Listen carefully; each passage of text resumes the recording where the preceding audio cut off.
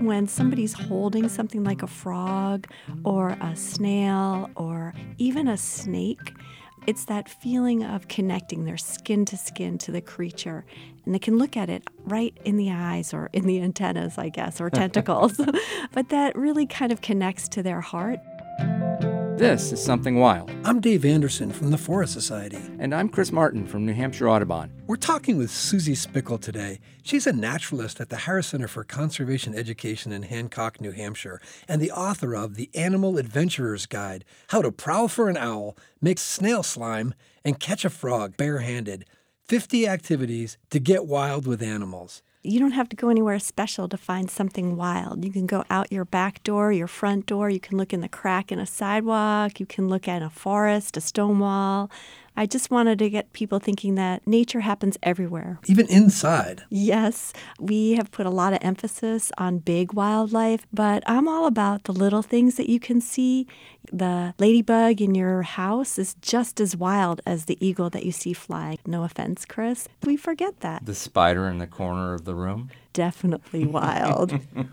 Can you give an example of one of those gross experiences that's fascinating?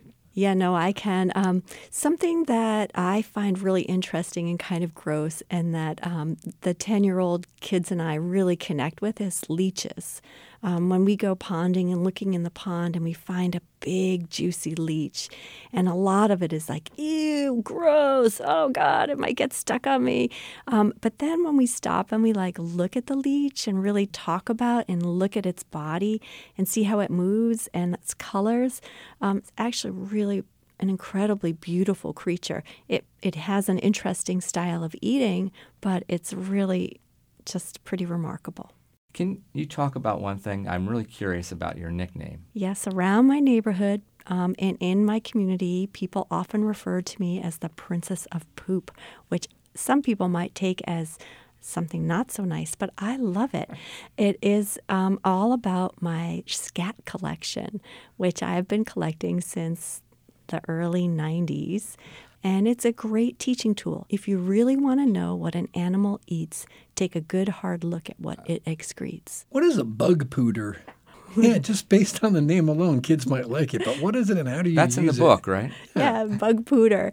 A pooter, it's actually a bug vacuum. I give directions on how to make this little bug vacuum out of a cup and some straws and a little bit of clay and some screens. And it's not like you're sucking the bug into your mouth, but you create this sort of vacuum that pulls the bug into the jar. So you can catch the bug without touching it or hurting it or scaring it away. It kind of comes up on it. And it's named after a guy, and he invented the first bug pooter. I want to try that. All right. We'll make some bug pooters and go out. What I really like about your book and the premise behind it is that you're telling kids and adults of all ages it's okay to get outside and explore the natural world. The actual physical act of being the person who's learning how to, follow a frog, get up close, get quiet, bend down, and kind of catch it in your hand and then hold it. Feel its body in your hand. That's really fundamentally different than watching it on a screen. And I think those experiences are the experiences that go right into your heart. Thanks, Susie. Thank you, guys. This is fun. Her book is called The Animal Adventurer's Guide. For Something Wild, I'm Chris Martin. And I'm Dave Anderson. Something Wild is a partnership of New Hampshire Audubon, the Forest Society, and NHPR, and is produced by the team at Outside In.